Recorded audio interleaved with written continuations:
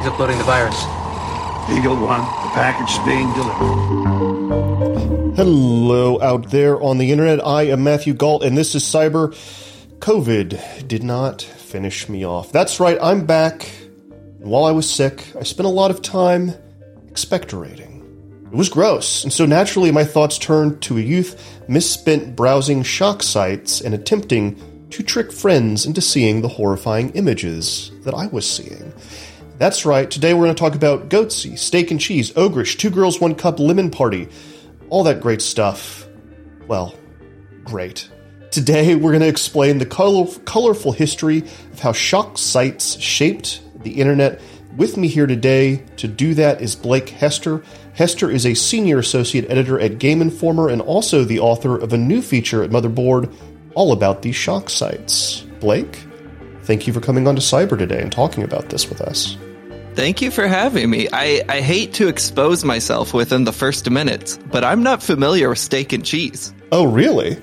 Yeah, which is kind of the issue with writing a piece about shock sites. It's like a never-ending black hole. Yeah, there's so many of them. But what is Steak and Cheese? So Steak and Cheese was kind of, it was around the same time as, it was one of the very, very early ones. I'm trying to think of like, what was the thing that predated Ogrish? You talk about it on there. Ogrish is the first one that became Live Leak. Okay, yeah. Became Live Leak. Well, there was one before. Anyway, it was one of the very early ones. It was similar to all of these other sites. It was a place you could go and see like horrifying images, crime scene photos, that kind of thing. Oh, like Best Gore, Ogrish. Yeah, exactly. It was one of those kinds of things. Okay.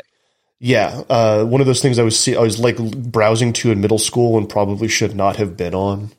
Sure, like bringing it, every shock site, bringing it up on the computer lab at middle school before they knew like how to make it so kids couldn't see that stuff. So okay, well, what is your? I was curious reading this. Like, what is your personal history with shock sites? What drives a person to write about this? Yeah, it's a great question. So I'm only 28, so I think shock sites have just existed my entire life. I've never known a world without the shock site.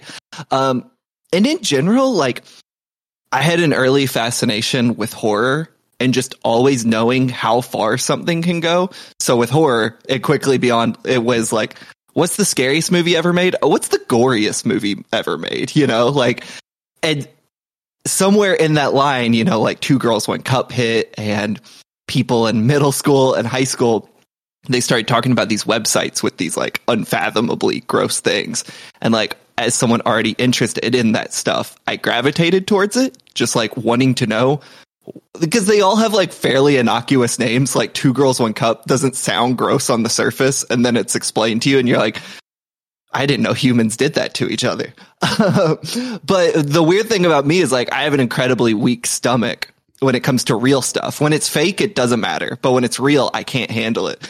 So my big relation with shock sites, I've seen like, you know, the classics, 2 Girls, 1 Cup, BME, Tub Girl, and all that. But like a lot of my time in high school was just spent having friends describe them to me because I couldn't stomach looking at them. But I like was endlessly fascinated learning about like, oh, this is what's actually going on out there. Not like, you know, not a common everyday practice, but it was fascinating to me to learn like there are subcultures and weird pockets of the internet where some things you would not expect exist. And now a decade, 15 years later, I'm still seeking it out. It's funny you make that connection between like the horror genre in this stuff. Because I was also really big into this when I was younger. I also have kind of a weak stomach. I can't watch Tub Girl. I can't watch 2 Girls, 1 Cup. It sends me. It's bad. And it's like I can handle blood and guts and that kind of thing, but it's the other bodily fluids where I start to lose it. Same. Like because this job and this article is weird, I had to fact check the upload date on Tub Girl. Oh no. On Rotten.com. And it was like genuinely, I had to like steel myself. It took me like 5 minutes of like mentally preparing myself to see that image for the first time. And like, I don't know, 15, 16 years. And what was weird about it is somehow my brain made it better than it actually is. It was actually way worse than I remembered it, which was a bit surprising. I was like, there was part of me that was like, I'm going to see it and it's not going to be as bad as I remember. And it was like, I would say 10 times worse than I recalled. Your brain had protected you a little bit. Yeah. Shut some of it down. I eroded the safety barrier I had given myself over the last 15 years. I was super fascinated kind of at the beginning of this story to see the movie Cannibal Holocaust mentioned. What is the connection here? And have you seen Cannibal Holocaust?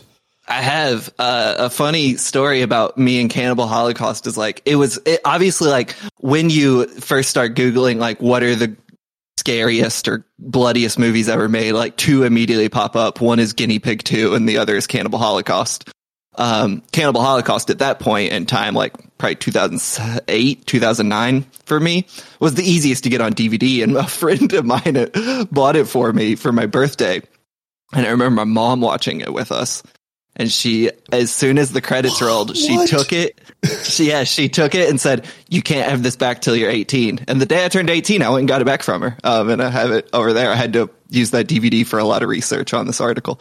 But the reason I started with it, to answer your question, is like there was a few different places this whole article could have begun. Like one is just going back thousands of years in time and like, blood sports existed. And like, we've had this long history of like public executions and even running footage. There's like a weird history of like running pictures of executions on front pages of newspapers. But to one, cut down on word count, and B, also like finding the media focal point was to start with movies. And around this late 60s with like Mondo Cane and a few others, and definitely by the 70s and 80s by, like the Italian cannibal genre is coming out, Japanese splatters coming out, Mondo films are having their own thing with like Faces of Death, etc. Like that seemed like the point that made the most sense to me, is like, here is extreme media catching on in a big way. And like that felt the best place to tie it straight to the internet. It was like, okay, shock sites didn't exist in a vacuum. There's a history of like people going to see Cannibal Holocaust in movie theaters and it actually making like the equivalent of several millions of dollars at the box office. It's kind of fascinating because it's the point at which I think Cannibal Holocaust is a good point at which the reality of this stuff begins to be eclipsed by the fantasy version, because I'm thinking about pre-Cannibal Holocaust. Like, people love to consume extreme content and always have. As you said, there was always blood sport, famously Romans and gladiators. They like to watch people cut each other up. I think about things like Victorians and Edwardians collecting death photography. People attending public executions and being caught up in this kind of stuff and like taking trophies from the deceased. But at the Cannibal Holocaust and these, as films get more and more popular and also at the same time become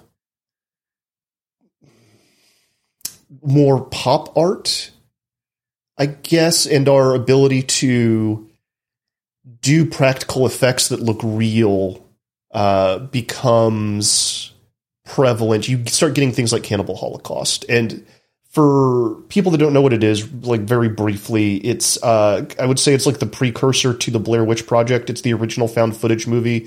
It's about a group of filmmakers who get lost in the Amazon and do a bunch of horrible things, die, and then their footage is found.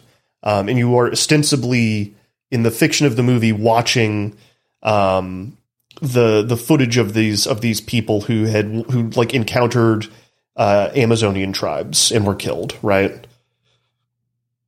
Yeah, right. It's weird because on the surface you think it's like, it's one of those movies where it's like, by the end you're like, oh, who was the bad guy after all? And It was like the white people who went to South America and terrorized indigenous people.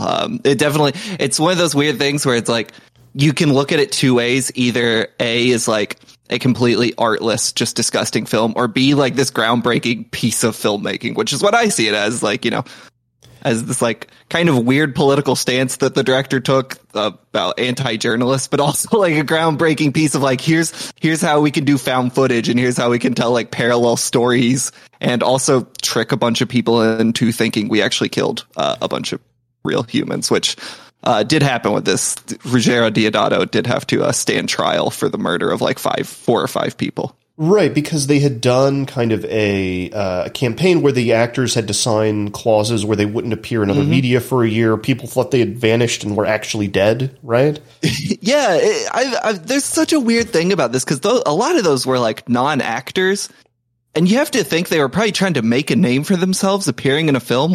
Why they would sign a contract that says they have to disappear for a year at the genesis of what could have been their acting career is really... some mental gymnastics I do not understand, but it worked too well though, because like they did have to like fly them in and prove in like a court in Milan, like they're alive. We didn't kill them. It's kind of a testament to the film because it still hits. It does. Yeah, it really does. I watched it a couple of years ago for the first time, probably since my mom took it from me and as a teenager, and was like shocked by, one, how much the violence does hold up, but 2, like how good of a movie it is. I think that's often like, it does, like, again, it has some weird political slants in it, but like as just a like raw movie, like it is a very well made artifact from that time, which a lot of those films just are not. Just are bad. Yeah, there's a lot of like Giallo adjacent things that are just not great. Yeah. So I saw this as it was banned in the it was one of these like rare movies that got banned in the United States. It was banned in the United States for a long time, and then there was they did like the remaster and re-release in 2005, 2006, something like that. Yeah. And there was in Texas at my local one of my indie theaters, they showed it. And I had a friend who knew about it and was like, we got to go see this. Like I grabbed my wife and we went and saw the movie with some friends, and it was like a typical night, midnight movie crowd. And before the movie starts, a guy comes out on stage and he's like, look, these are the things that are going to happen in this movie. And we just want everyone to know, like, normally we're showing Rocky Horror Picture Show, right? And everyone's going to have a good time. You're not going to feel good watching this film. And everyone's a little drunk and they're yelling and throwing popcorn and having a good time. And that mood kind of persists through the first half of the movie. And then by the back half, the theater is dead silent and no one is saying anything. And when we were leaving, there were a couple of rows where people had started to vomit and had cleared out portions of the theater. No, like that story you always hear from like Cannes or whatever when a gory movie shows up. That's crazy. It was, like I've never been in a movie theater where something like that has happened. Because that's how wild this film is. That's amazing. Yeah, and my wife never went to another midnight movie with me ever again. Just yesterday, and it was one of those weird timing things where it's like, if the story would have come out 3 days later, I would have included this. I saw that in Japan, they're doing like a big 4K screening in theaters of Cannibal Holocaust. Like next week or something. So like it still gets around. It's still popular around the world and still getting like theater showings and theater tours every time they, remaster it. So that's wild to me that this thing still persists. Again, it just speaks to the power of it. Yeah, for sure. It's still shocking all these years later. It really is, which like is a testament. It when you watch it and it's still shocking in 2023, like putting your brain back in 81, I believe, when it came out, it's like, well, yeah, I probably would have been horrified too. Like I also probably would have thought they died. Yeah, there's a reason they got brought in on murder charges. It makes sense. For sure. All right, so how does this lead into then Rotten.com? Well, I mean, like, I think it's hard to say, like, Cannibal Holocaust is point A, Rotten is point B, rather they're just two sides of the same coin. People love seeing gross, taboo things.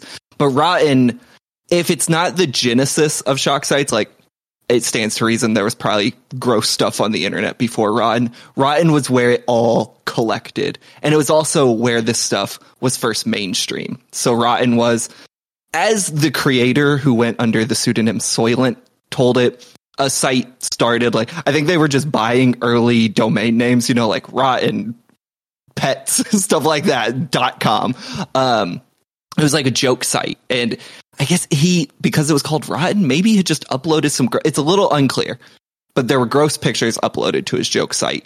And that caught on in a few key ways. One was Howard Stern somehow had heard of this thing and talked about it on his show in 1997, which, showing up on the Howard Stern show in 97 or at any point in history, but definitely then, like, that's a huge, huge audience for a site like this to all of a sudden be in front of. And Rotten had said on their FAQ at the time, or their press page they had, like, it sent their traffic from like 4,500 hits a day to like over 50,000 in the late 90s. And then they uploaded alleged photos of Princess Diana's corpse after the car wreck that took her life. And that was another point where it's like so much traffic was hitting the shock site that it just became the first kind of go-to place to see gross things on the internet in mass. When we talk about a lot of other shock sites, they exist for one picture or one video, but Rotten, other sites like Style Project, maybe a couple years later, Augerish and stuff like this, these were where you went to see just like, you would just go through like tabs or genres almost of like, I want to see gore, or I want to see autopsy photos, I want to see this or that. And it just became this kind of one-stop shop for this stuff that broke beyond what you would think it originally would be made for, which, as far as Soylent told it, was like a joke site. Yeah, in the days before the internet, you had to kind of go around and trade VHS tapes, and like weird zines. This was a way that people were like sharing forbidden media, right? These things that you weren't supposed to see, that no one wanted you to see. And with these websites, with the internet, you had this boom of you could just pull them up on a website and just see all these horrible things that your parents definitely did not want you to see.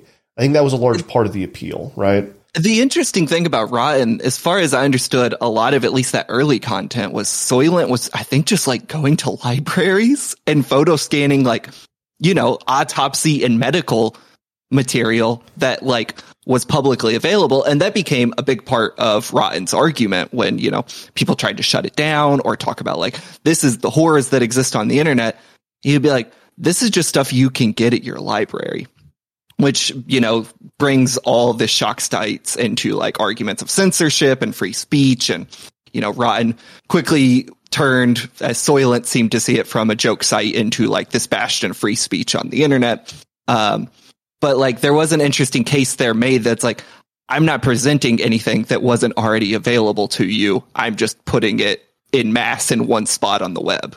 Right. It's not as if he was Jake Gyllenhaal in Nightcrawler setting up the accidents to take photos of them, right? Yeah.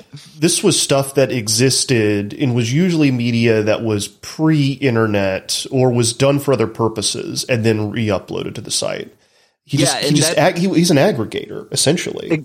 Exactly. And that actually became a defining trait of the shock site, was kind of stealing content from its original home. Like, especially when we start talking about fetish content, you can assume, something like Goatsy or Tub Girl was created for a specific audience that was somehow found by someone it was not meant for, and then put in front of these audiences that were not enjoying it or appreciating it or consuming it for the reason it was made.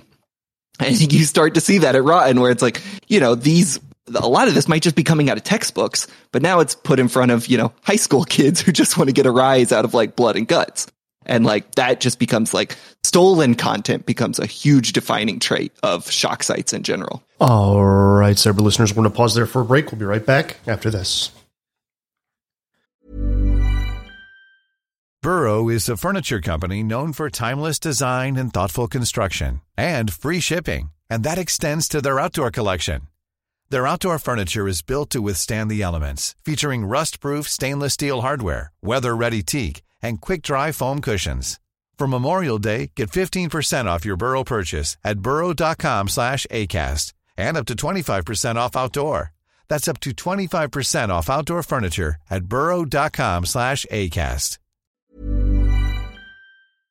Welcome back, cyber listeners. We're talking about shock sites. Shock sites?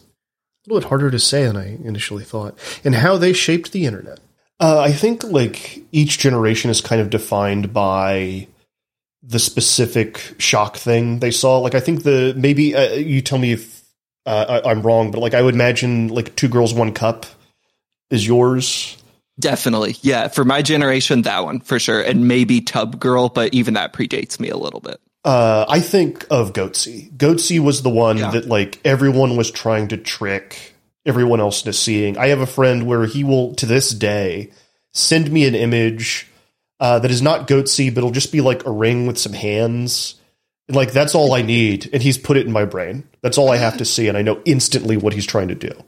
People do the exact same thing to me. We both exist in the same hell people have created for us. So what was the Goatsy is kind of like a great example of what you're talking about with, like, fetish content being appropriated and turned into shock content. So what was Goatsy, and how did it proliferate? So Goatsy is an image of a man who is bent over, spreading his asshole.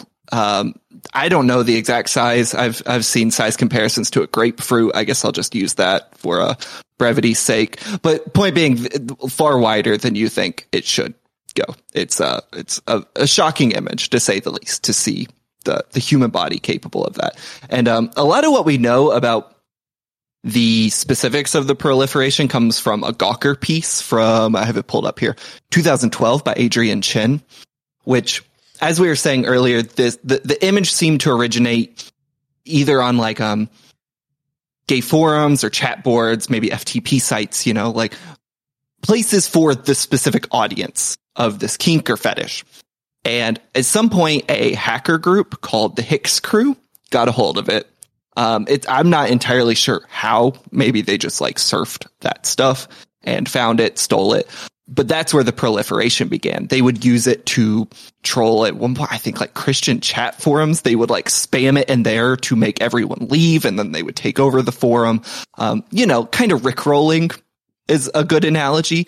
But at one point, like, to make this thing just easy to share, one of them, I believe their username was Merlin with a 1 instead of an I. They uploaded it to a webpage, goatsy.cx, which is what everyone, you know, most people have, when they think of Goatsy, they think of this. And that became the easily shareable link that spread it around, because you send someone a link named Goatsy, it's not immediately, you don't look at the word Goatsy, and if you don't know what it is, think about what that image is going to show you. So you click an innocuous link and you are confronted by something you most likely have never seen before and ostensibly are horrified by. And it just, like Rotten, I guess, took on a life of its own. I mean, Goatsy is one of those rare shock sites that has kind of trickled its way into the mainstream, or at least the collective conscience of people, to just know what it is. And it's, like, again, like Rotten, one of those, like, focal points for shock content to really start to spread on the internet and, like, catch people off guard and be seen just in mass. I think it was also, for me, the first time I'd seen, like, link shorteners or link obscurers. Oh, sure. Interesting. Like, you know, you'd a friend would send an article, like, be like this long URL. It's like, oh, hey, you know, check out this thing. I read this. It made me think of you. And you know, in your innocent days, you wouldn't think to hover and see what the actual URL was. You'd click it. Boom. There it is, staring at you in the face. It's 9 a.m. You're not prepared for it. You, like, toss it aside. Right. And I think, like, there's something about, with Goatsy specifically, tricking people into seeing it against their will, that became to define at least my relationship to that image. It's just, like, adolescence and, well, into our 20s, just torturing each other. Well, I think, to your point, it's also where you start to see kind of this, like, cornerstone of the internet, which, like, not always to this extreme degree, but, like, getting a rise out of people. You know, like when I think about the idea of just publishing an article on shock sites, it's like, yeah, I'm interested in it. Yeah, I think this history is worth covering. There's also kind of an idea of like, I want to publish an article that catches people off guard. And like, that's a lot different than sending someone an image of an asshole spread that far. But like, it is kind of this early point of like people using the internet to elicit shock or strong emotions out of people, which has just become like kind of what the internet is used for in a lot of cases, even like to mundane degrees, you know, like you click on a lot of YouTube shorts because they just catch your eye. It's like, oh, that's weird. That's unexpected. Goatse was an early form of that, just in a horrific form. Yeah, we like feeling bad in a controlled environment, right? Mm-hmm. Yeah. And like there's a decent amount of your article that is kind of about this phenomenon. I would say it's also something that's at the root of horror in general. Like you want the excitement of these horrifying things with the guardrails on, where there's somewhere in the back of your mind that you know you're going to be safe, right? Right. Yeah. I interviewed Nina Strominger, who is a professor at Pennsylvania's Wharton School of Business and has done a lot of writing on the idea of disgust and specifically why humans are into it. And as far as I understand, you know, as Nina told me, and I haven't seen any other writing out there that, you know, specifically says this is the reason we love disgust, but there are a bunch of ideas about it. And what she told me and what some other writing seems to detail is that like that safety barrier lets us understand there's no risk to us, because like, as I wrote in the piece, if you were in the room with, say, Tub Girl, which someone was to take that image, but like a normal person, that's reductive to say, but like most people, if they were in that room, the brain would tell you there might be some pathogen risk here because of how much excrement is just in a like very tight vicinity to you. But if you look at it, it's gross. It will make you feel bad, but you'll understand there's no risk to you. And so I think like the brain just always kind of wants to feel these sensations, but know that like, I'm not going to be hurt or I'm not going to be sick by it. It's why we watch Jackass. To a lesser degree, it's why we watch sad movies or scary movies, like you said, you know? Shock sites are just a really extreme form of that, of wanting to know what exists out there in the world. What terrible, gross, awful things are out there. And what can I see without actually putting myself at risk of being hurt or being maimed, dead, or just like in a gross situation physically? Why do you think Two Girls, One Cup became so mainstream? Can you describe?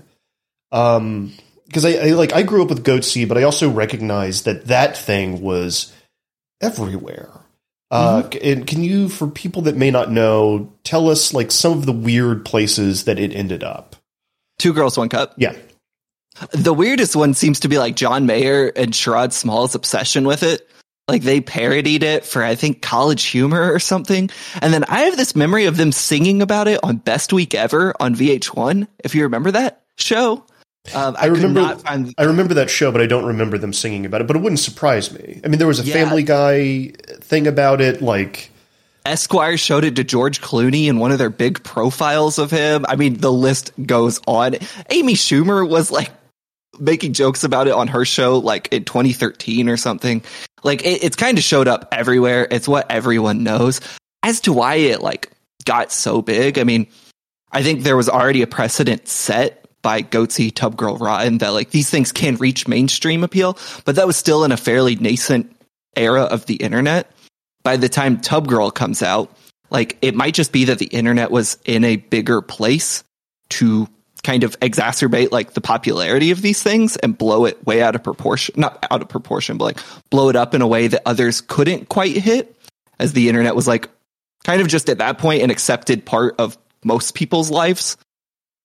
That could have led to it. I don't know if there's like a conclusive point you can say this is why this was the one.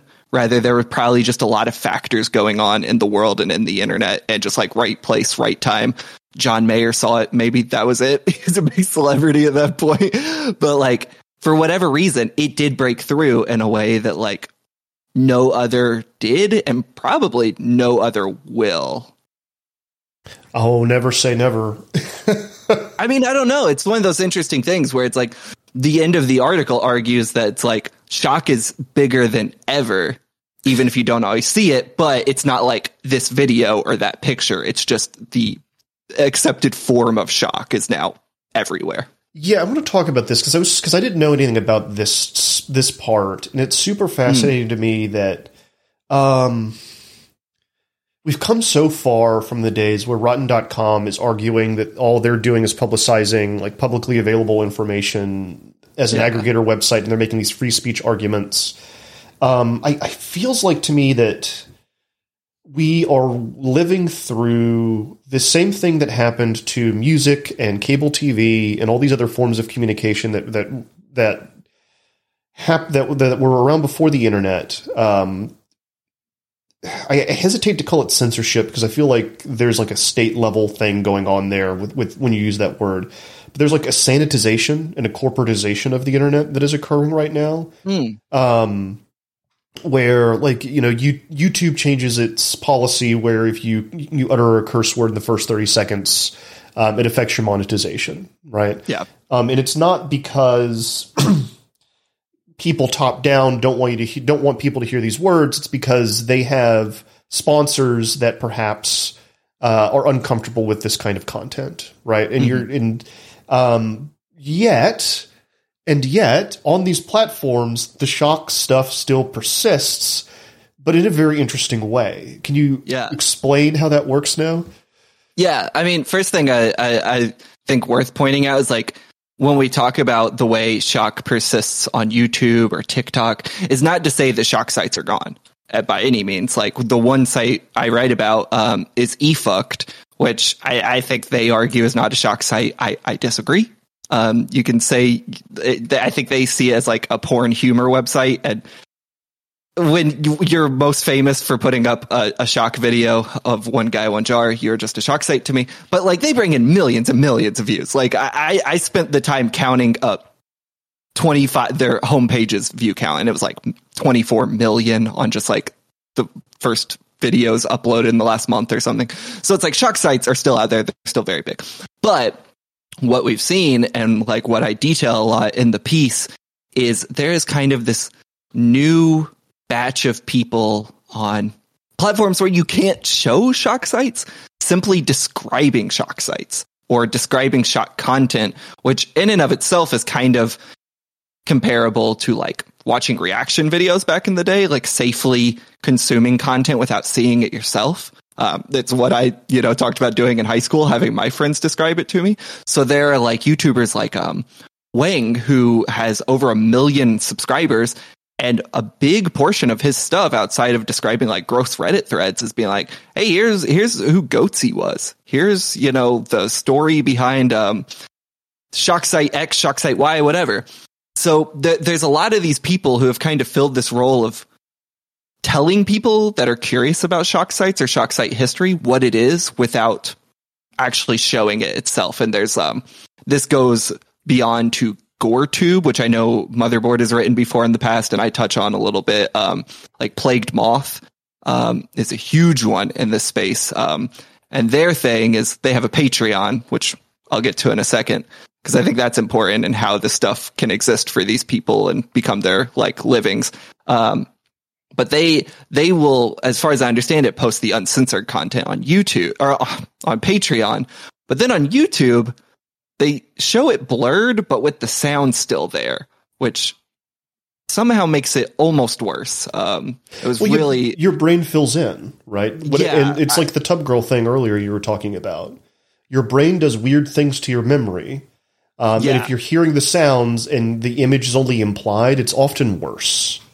Exactly. But like the point in bringing these people up is like they get views, these are people making their living doing this stuff.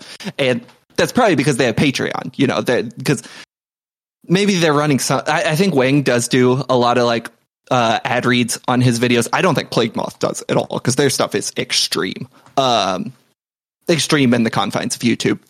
But, you know, they'll have like Patreons where people can sign up and see uncensored stuff, see bonus content the same way, you know, your favorite podcast does. And that's how like people have found ways to make livings off of this stuff, off sharing this stuff and like furthering it. Cause you have to imagine some amount of the audience on YouTube is then going to seek it out and see it for themselves. Curiosity kills the cat.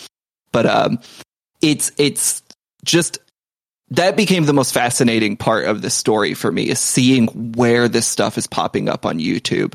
And like, you know, true crime on YouTube, there's like kind of just the normal true crime genre. And then there are YouTube channels that will describe crimes in like, in all their gory details. Like just, they will tell you exactly how someone was tortured, exactly how someone was murdered. Obviously they're showing this stuff, but like, sometimes a crime is horrific enough that it's just as disturbing hearing about it as it is seeing it, you know? So that, to me, is another form of shock content. Extreme films have had this explosion on YouTube recently. Now you have all these channels reacting to, describing like fetish films, extreme horror, splatter, you know, all this stuff that was very underground in tape traded communities, or, you know, like sold by very small boutique DVD companies. You have this exploding on YouTube where it's become like, not mainstream, but it's become this kind of huge scene in the horror community. And all this stuff feels directly comparable to shock to me in the way people are consuming it and a lot of the content. You might not just look at it like, it might not immediately appear like this is a Goatsy or this is a Tub Girl, but it is existing in similar spaces and creating its own little shock community around it. It's funny because you always had a friend that was a little grosser than you, right? Yeah, who had I think always I was that person for a lot of people. Yeah, so you would have. I assume I'm going to say like you would probably have someone come up to you and say like, "Have you heard of this lemon party thing? Yeah, what's going on with that?" And you would start to describe, and they go, "Okay, that's fine. I'm all right." You know, or whatever it was, right? Exactly. And so you've got now the monetized version of that on YouTube and Instagram. Mm-hmm.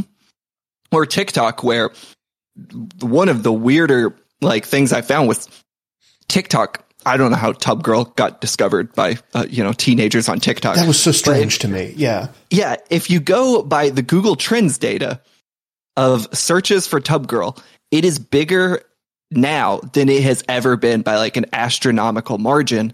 And a lot of that is just, there's a trend on TikTok of don't Google these things. Tub Girl got brought into that. And so it's like shock content is still out there. It's still persisting in all these places. And it's like, we might not talk about Two Girls, One Cup or a video like that anymore. There might not be a new one video, but somehow all this stuff is finding new homes on the internet or finding new ways to influence the internet. I mean, the one thing we haven't really talked about is the reaction video, which is just like, because it comes from Two Girls, One Cup, really, right? So for like, it doesn't start with Two Girls, One Cup. Like you could look at like Japanese variety TV and they have, you know, the reactors there, or like, you remember that video of the maze and then Linda Blair's face will pop up? There were reaction videos of that. Yeah.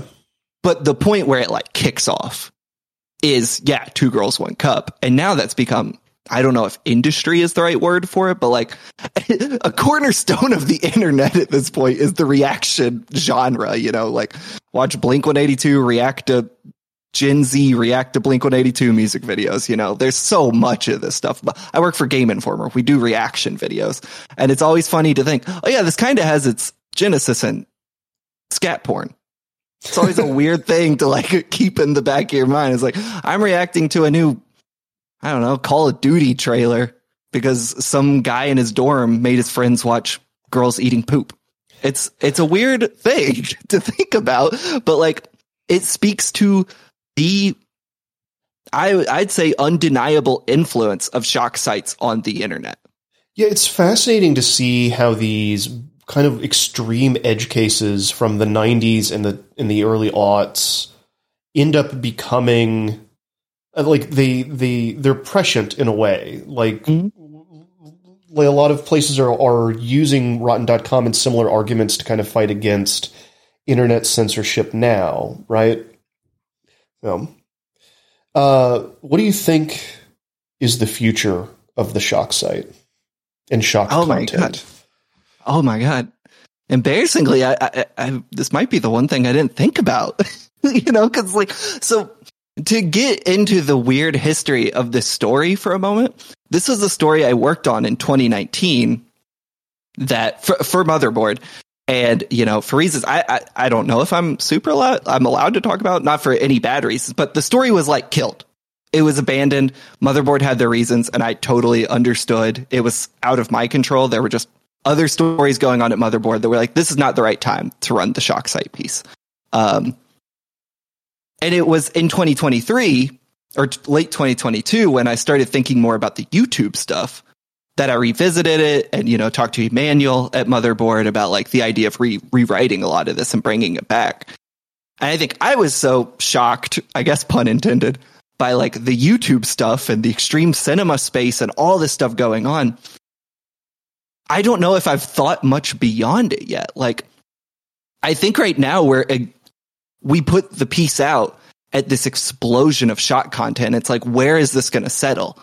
Just because extreme cinema is really big right now, and it's kind of filling these same niches as Shock content back in the day, because it's worth pointing out, a lot of extreme cinema, or at least things kind of adopted by the extreme cinema community, is similar to Shock content in that sometimes it's just fetish films, that they've just there's a lot of gory films, and then it's there's also this Japanese fetish film, and that exists in the same space. So it's that's kind of filling a similar role as Shock content. Anyway, where's all that going to settle? Is the extreme underground for cinema going to maintain this big? Is TikTok going to find a new Shock video? I don't know. I don't know what the future of it is. It feels like reaction videos will always be a thing. It feels like there will always be people using the internet to seek out gross things. There's so many Reddit subreddits you can join, iBleach, I think is one of them, or 50/50, where it's you can see Shock content. Does it just persist like this forever?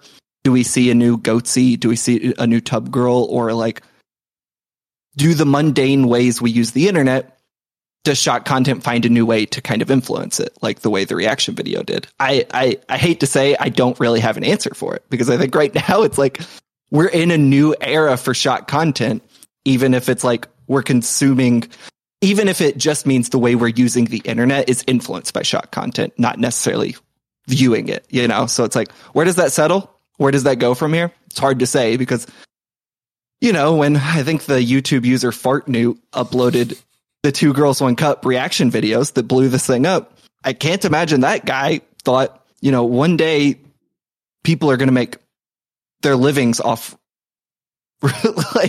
filming old people react to Slipknot music videos. So it's who am I to say in 2023 where this is going to be 20 years from now? Because I think we're in such a surprising place in terms of the influence of gross shit on the internet. I think the only thing we can be certain of is that in 20 years, Cannibal Holocaust will still be shocking. Probably, and you'll be able to buy it in 16K, But here's something I was thinking about the other day. It's there's this argument that Shock content, it takes more to shock people these days. And I think that's one argument as to why we don't have a similar Tub Girl or Goatsy or 2 Girls 1 Cup. At this point, I can watch 2 Girls 1 Cup and not be fazed by it. But also I went, yeah. Okay. I couldn't. I think that one honestly is not as bad as others. Goatsy, I hope I live the rest of my life without seeing. But for some reason too, well, I think what it is, I went and saw Jackass 4 in a movie theater with reclining seats in a shopping mall in suburban Minnesota last year or whatever.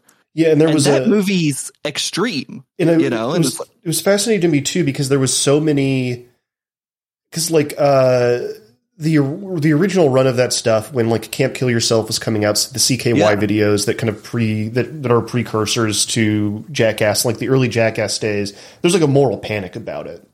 Yeah. And then Jackass 4 hits, and Johnny Knoxville is an elder statesman, and there's lots of stuff being written about how good Jackass was, and it being positive masculinity and all these kind of interesting things. And it's funny to see stuff really come around.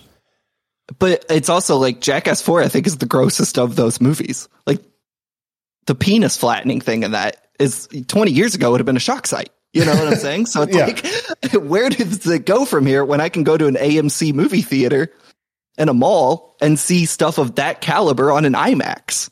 It's impossible to know at this point. Never discount the power of reactionary forces in American life. That's true. I think they will surprise you. I think we're seeing it now play out. I mean, this is kind of tangential to this, but you know, we talk about Rotten.com going and grabbing autopsy photos out of a library and uploading them on the internet. You know, this stuff is publicly available, et cetera, et cetera. If you live in Florida, are those books still going to be in the library? I guess that's a good point. Yeah. I didn't even think about that. One question I walked away from this, and this is kind of getting off your topic a little bit, but like, that's a funny pun. 2 Girls, 1 Cup kind of started on the off-topic forum. But one huge question I was never able to answer with this was, we talked about how a lot of this stuff was stolen, you know, and like someone like, you know, the people in the Goatsy image or the Tub Girl image, or even the 2 Girls, 1 Cup, which that was filmed for like a sold porn film. But like, there is no way any of those people thought what they made would be seen by that many people. And like, at this point, the article I want to write is finding Tub Girl or Goatsy and being like, how does that affect you? Yeah. You know, like if you're in an image that you think at most might be, especially in the mid to late 90s, 100 people, and it becomes this, you know, cornerstone of the internet, like this huge meme on the internet seen by millions of people for decades now. Like, what do you think if you're that person? Obviously, you're probably not going to come out and, you know, talk about it or like make a YouTube channel dedicated to it. But it's like, who are these people? And like, how have they been affected over the years just by like knowing that? You know, some have the benefit of their face not being in it, but it's like, it still has to have some effect knowing that your content was stolen and used for purposes to horrify people, which may not feel good. You might be bummed about that. B, it's like you accidentally had this massive impact on the internet and how people use the internet. Like, that's the question that I hated leaving unanswered in this piece. But it's also hard to identify and track down a lot of these people. And B, like, if you could, I mean, how do you get them to agree to talk? Like, I don't even know how I would approach, like, if I could figure out who Tub Girl is, how do I ask her if she's comfortable speaking with me, you know? So that's like the question I want answered, but I don't know the like tasteful way to go about it, you know, to put someone on the spot like that. But it's weird. I don't know if there's a tasteful, I mean, that's the whole thing about all of this whole topic, right? Is it's all tasteless. Yeah. Exactly. Yeah. It's like, if I was in that position and like something like that was stolen from me, I don't know if I'd want to talk about it. Like, you know, I don't know that I'd want to put myself out there and speak to a journalist about it. But I think I think it is something we look over in all this is, you know, this stuff was stolen and used for purposes that was not its intended purpose. Like, a lot of this stuff was probably created thinking it would stay within a community and be safe there and shared with like-minded people. And it just wasn't. Yeah. And that's unfortunate. And I think like we do kind of forget that. And like, I'm equally as guilty of it, but also in my piece, like there was no answer for me to give, you know, and I just had to run the piece without it.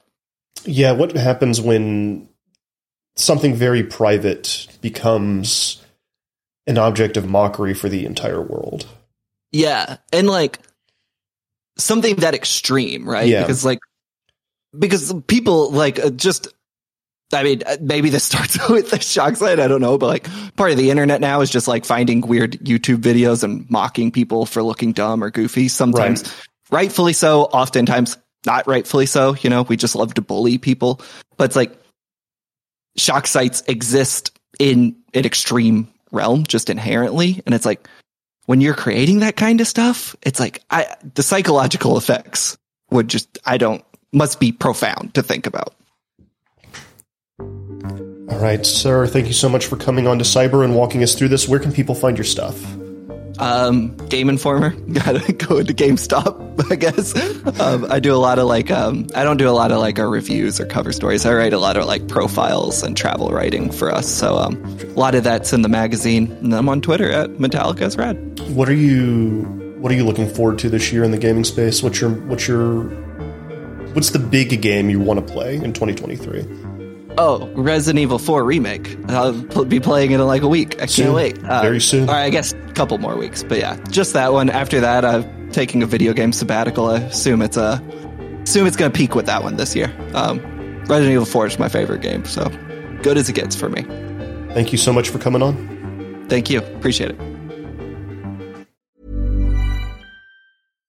When you make decisions for your company, you look for the no-brainers. And if you have a lot of mailing to do, Stamps.com is the ultimate no-brainer. It streamlines your processes to make your business more efficient, which makes you less busy. Mail checks, invoices, legal documents, and everything you need to keep your business running with Stamps.com.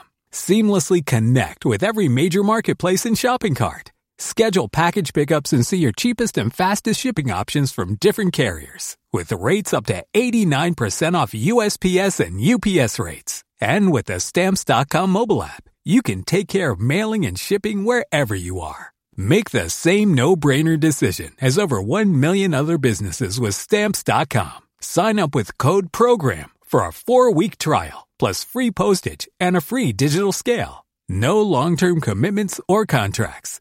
That's Stamps.com. Code PROGRAM.